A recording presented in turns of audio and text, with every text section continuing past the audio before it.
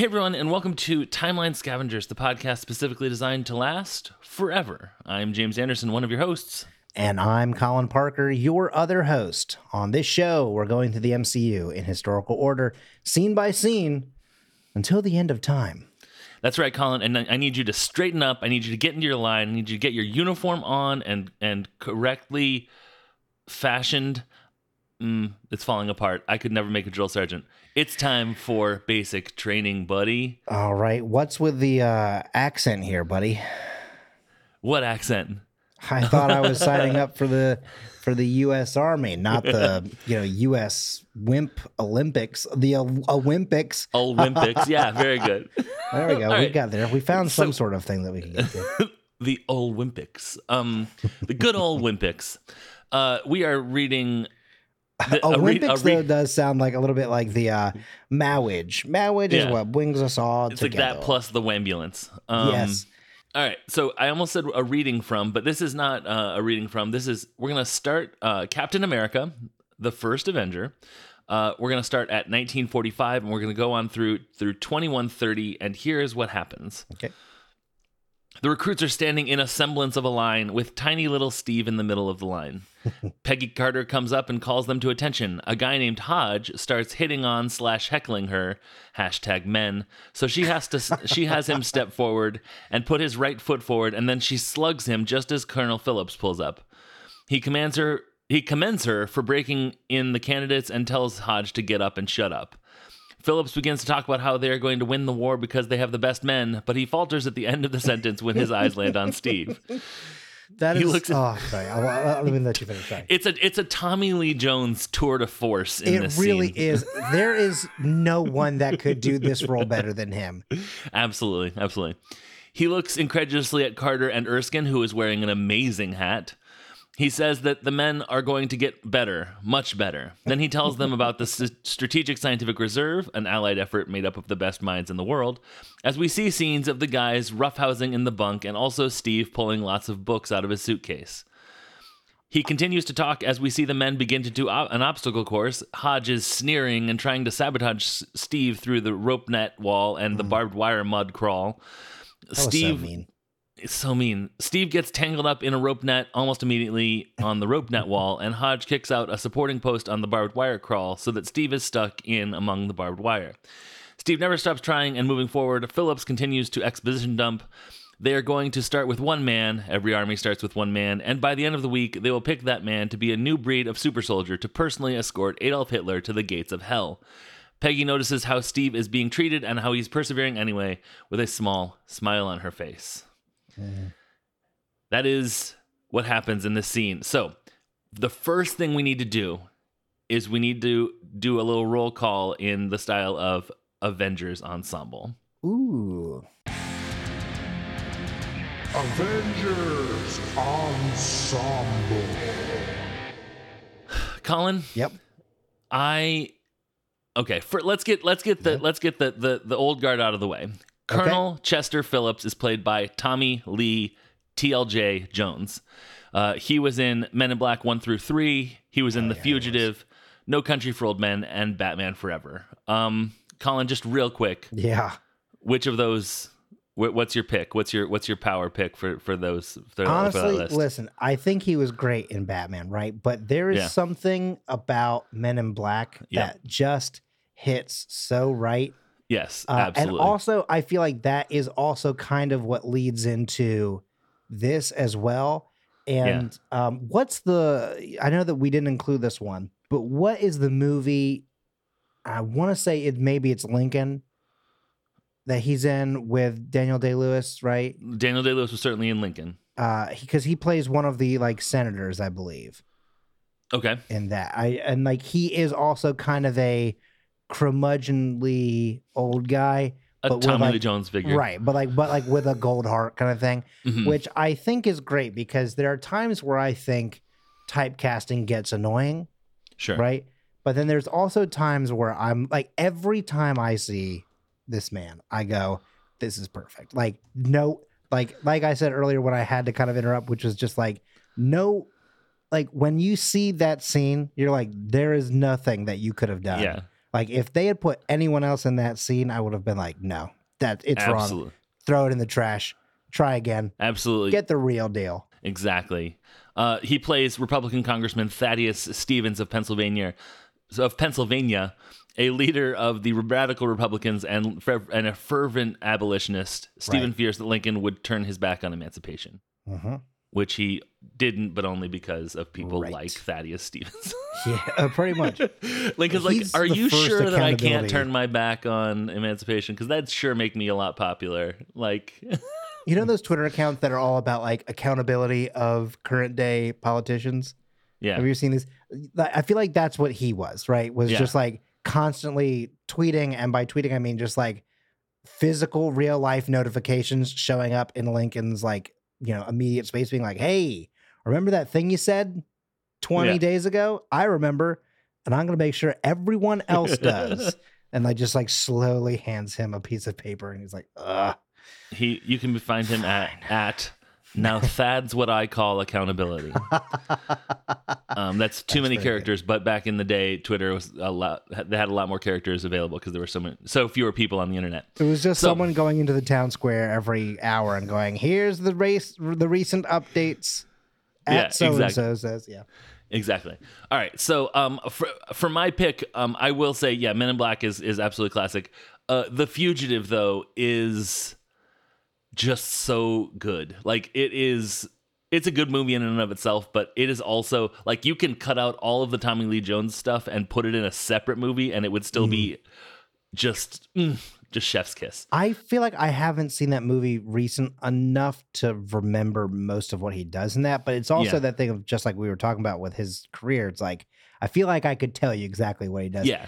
I also, I will say, as we're mentioning this, though, it almost feels as though they did not give him a script for this movie. Because I feel like at this point, they're like, listen, you get the bit. Like, just show up on set and just go. And that's also why, because like it almost feels as like when he sees Little Rogers, which is the only way I have of describing it at this moment. Sure. When he sees him, it almost feels like a genuine surprise and also a genuine, oh, God, like exactly. It is so good, like as if no one put that in the script. So when he sees it IRL, he's like, "Come on, dude, what the hell is happening?" Exactly, so disappointing. Exactly. So now the other character that we meet in this scene is named Gilmore Hodge, and he's a real piece of shit. But God, the actor who plays him, Colin. The actor's name is Lex Shrapnel. Lex Shrapnel. That's his real, like, that's his Christian name? As far as I can tell, that is the only name. I didn't see any AKAs. I didn't see any born as. Lex Shrapnel of the Pennsylvania Shrapnels, I have to imagine. Like, listen. Did you I want you to find that his name is Gordon, Franklin or something, like but it is a bold move. One, to have the actual name Lex Shrapnel. Two, to choose and go with the name Lex Shrapnel. Do you think it's like Alex or like Lexington or like... Listen, Lexington Shrapnel...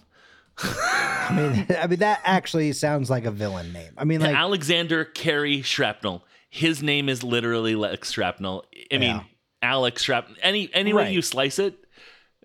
Oh yeah, of course. I mean, of course. It like at the end of the day, it is just ends up being Lex. But like, I'm wondering how much of that is like, did his parents just? Because like I know someone who, I think nowadays hearing the name Chaz as an actual like first name versus as a nickname is a lot more common. But like I definitely know like a lot of people are like, oh, is that short for like Charles? And they're like, no, it's just Chaz, right? Just like, Chaz, and it's like I wonder if that's like actually was this man born like Lex, and he's like, no, there is nothing else in that name. I don't even have a middle name. It is literally Lex Shrapnel. Or is it?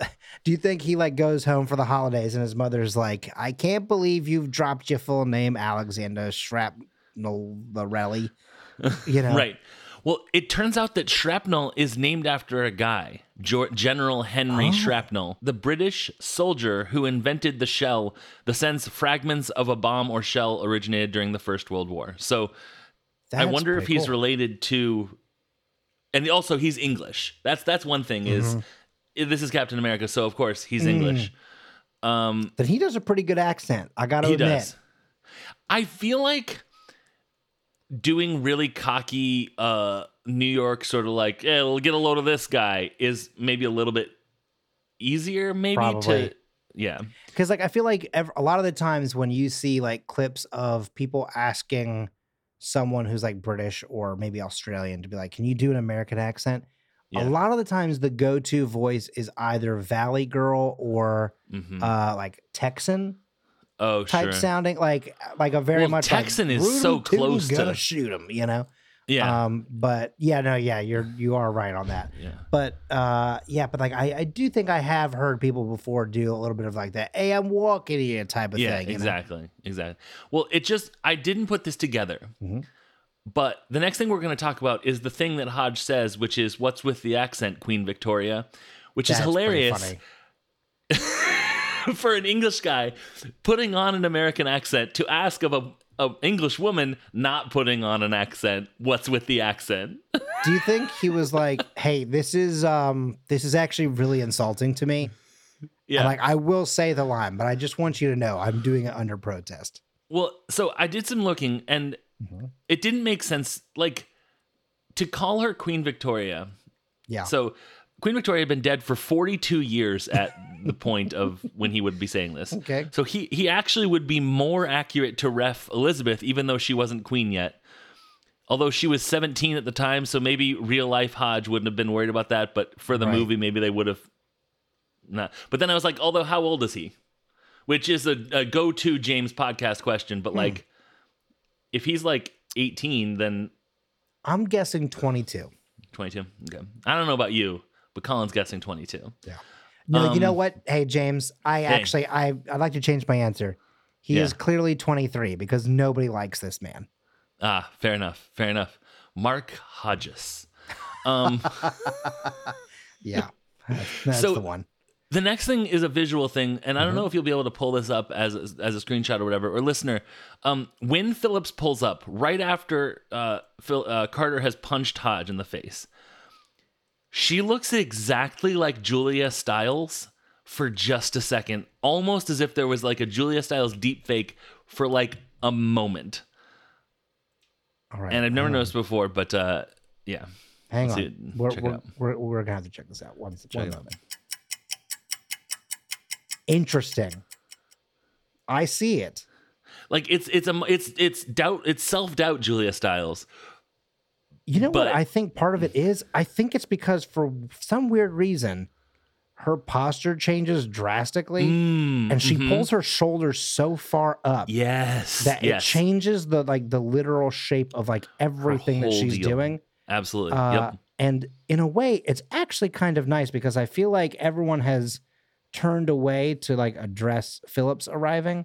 Yeah. But I almost wonder if this is also a moment for Rogers to kind of see that Yeah. she almost has this moment of, like you said, like this self-doubt kind of thing, right? Yeah. Like as if like she is actually kind of also doing this by the seat of her pants kind of thing. Uh-huh. And yeah, absolutely. she does this and she's like, God, I hope that worked. And Yeah. he's kind of like, oh, wow. Oh, I like a strong woman. This is exactly. She and could of course protect she's me. like just as self-conscious as he is, but he's like, he's seeing both the confidence and also now the unconfidence. And he's like, Yeah. hey, yeah. you and me both. The put one right foot forward didn't make sense to me for a little bit, but I realized he stepped out of line. Like he literally broke formation, so she was allowed to. James, that makes so much sense. I thought that was like kind of like a boxing thing in a way, Yeah. like as if like you're assuming the position essentially of fighting, especially because he says, oh, what are we going to do? We going to wrestle? Right. You know, he's like, I got a few. He's getting, cocky. And then like, I assumed that it was like, okay, you didn't put your dukes up. So here it comes. Right. I also love, just let's really quickly say that Tommy Lee Jones says, hey, Carter, I see that you're breaking into the recruits. That's good. Yeah. Like, he very clear is like, that's good. He's like, yeah, you show him. All right. So Phillips quotes General Patton when he says, wars are fought with weapons, but they are won by men. So I wanted to look into General Patton, and I really had my fingers crossed that he wasn't a real Patton son Penning? of a gun. But so before we let me start this off. It seems like he had his like racist, anti-Semitic sort of stuff, but that he kept it sort of in a ball at home and didn't, like, he had assistants that were black. He commanded black troops and he didn't treat them any different. But like in interviews when they were like, so what's up with black people? He was like, yeah, I don't know. I'm whatever. So it sort of feels like it was one of that old, like back when people used to be able to, because he wasn't making any policy. Right. It sort of feels like a soldier's a soldier. And that's basically what he said, was like, a soldier's a soldier. I don't even care. I'm not worried about separation of church and state in a way. Like, I know little that bit, that's yeah. not the same exact thing, but Right. like the idea of like, he keeps his beliefs at home. Yeah, exactly. Like, he checks his ego at the door in a way. yeah, you know? exactly. All right, so let's start off with a quick General George Patton alias investigations.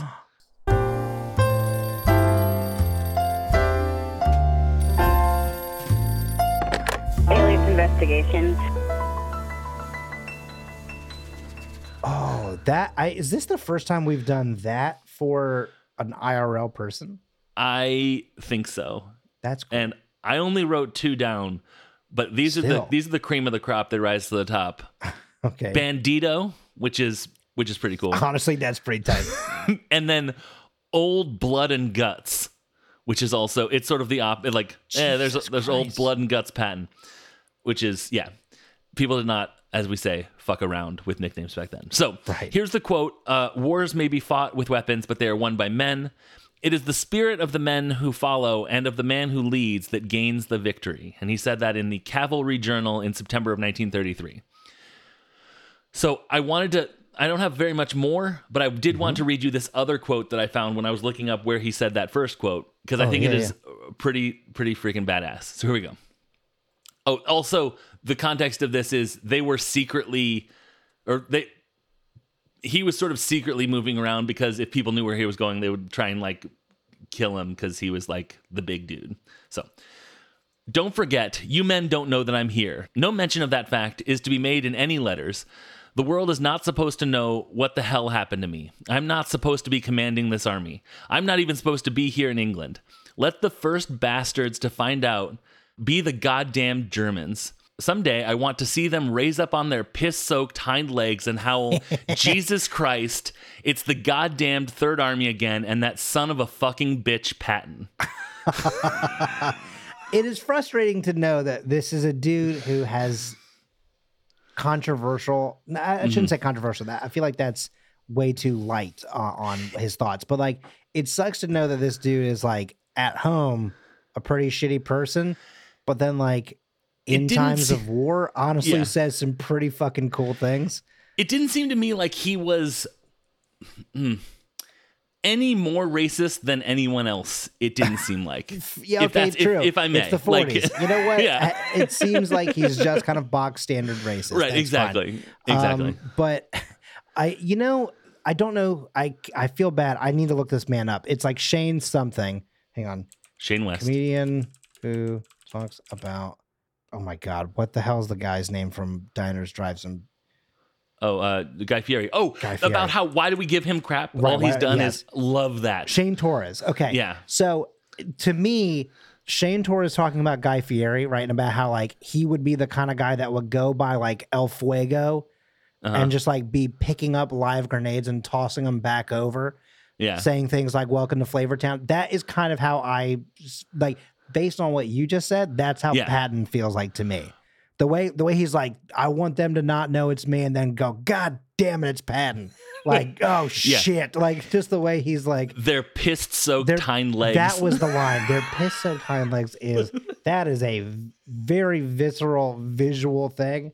And I love Yeah. that he's like, I don't care who hears me say it. And he said this, by the way, in a speech to the Third Army in 1944. He was literally like, all right, time to speak. Okay, got my index cards. Okay, piss-soaked hind legs. Okay, and he also rode a horse in war. Like he had this horse that he rode when he was in battle, which is pretty cool. The movie Patton is really good. It's a little, yay war, like the movies of the time were, but like it's pretty good. Anyways, so that is General Patton. I have this is sort of from the IMDb. It says the drill sergeant yells at Rogers to get his rifle out of the mud, even though he is clearly holding it out of the mud. Like his rifle doesn't Fully. touch the mud. But apparently this is a technique that drill sergeants use to try to drum out the weak candidates. By the way, this would be what drums me out of basic training. Being accused and yelled at for something I am clearly not doing. Oh, same. Oof, I'm out. I would argue back. I would not last long. with Yeah, that. exactly. Also, okay, I just remembered something about what you just said reminded me of something that you had said at the beginning of this segment, by the way. Okay. About it takes one man to start an army. Yeah, or whatever. the quote that Phillips says is every army starts with one man. Right.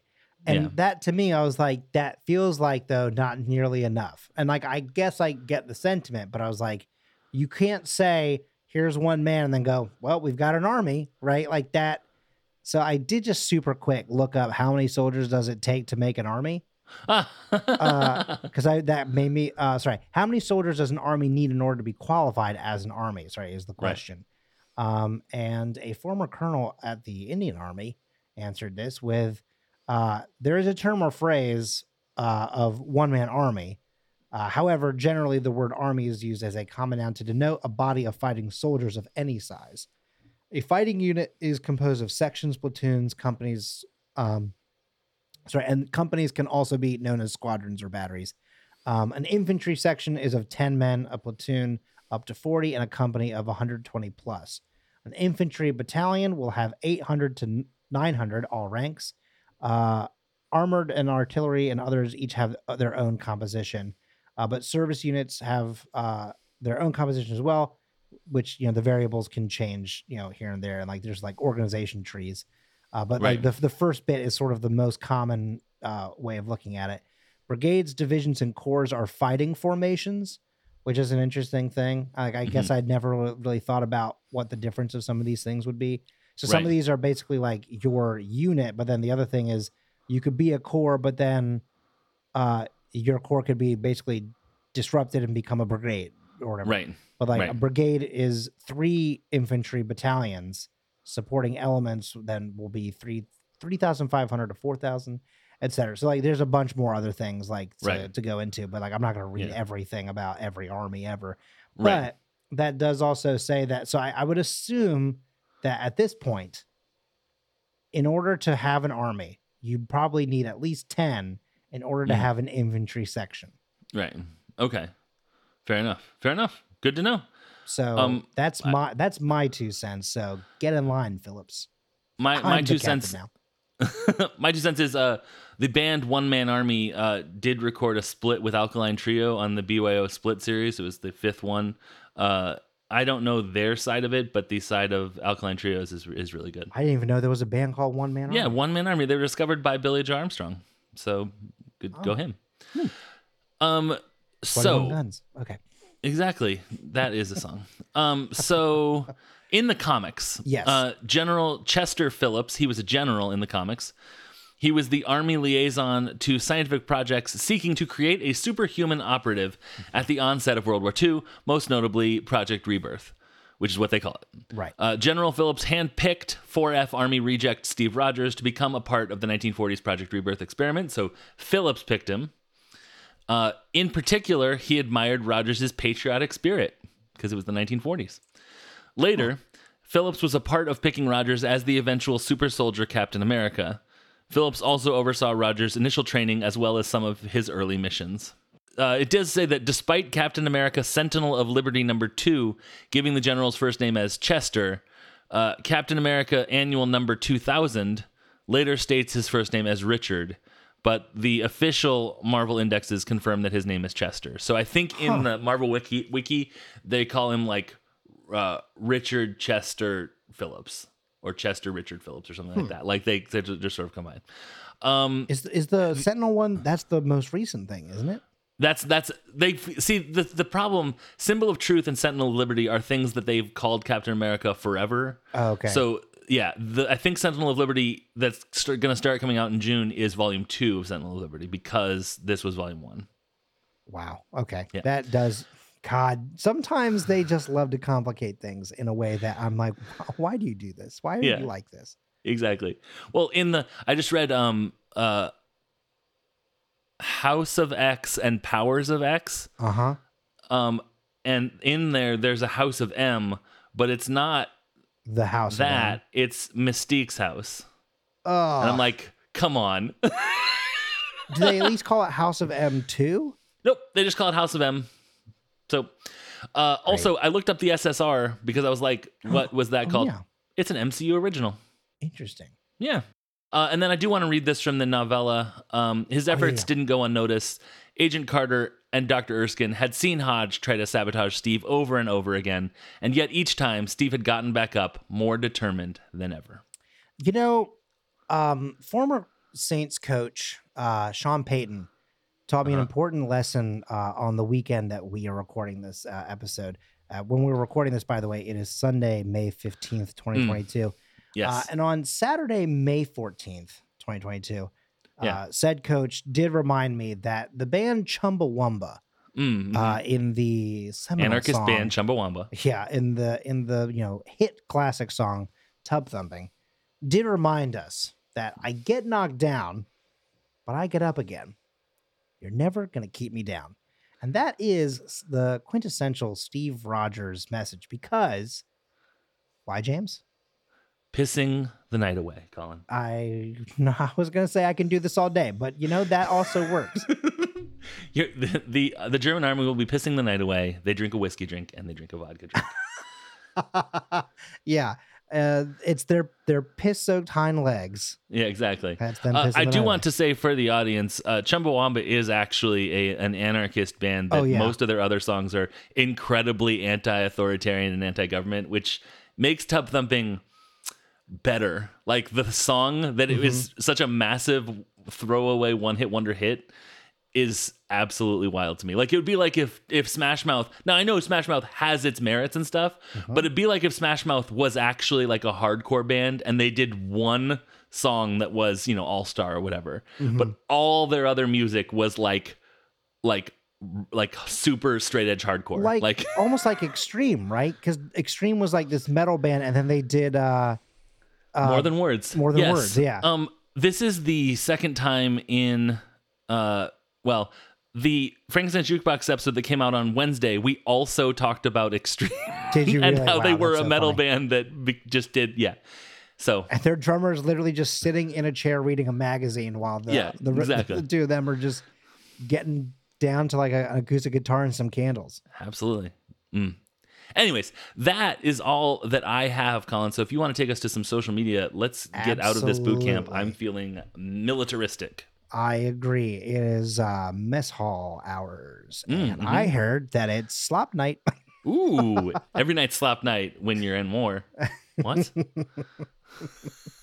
Okay, let's get to I would like to recommend to you a little podcast that you might have heard of. It's called A Blink and You'll Miss It.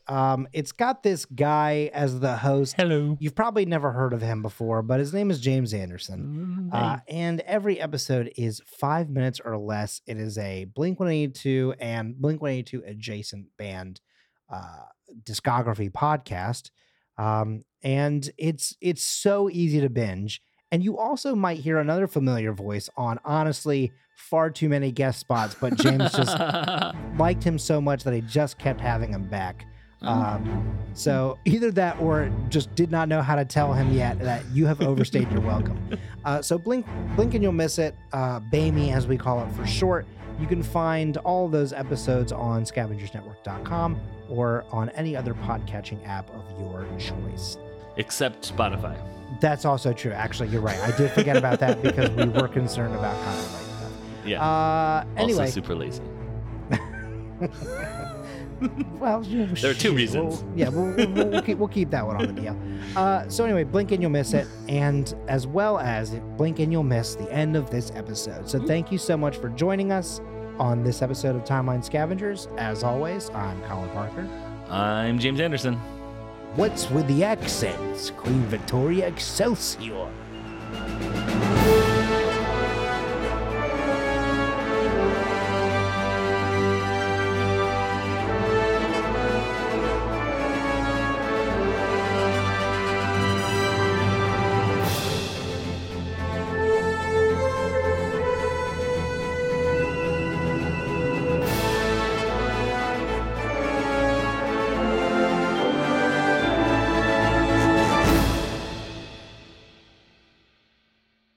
The Scavengers Network. Creator-driven. Community-focused. Treasured content.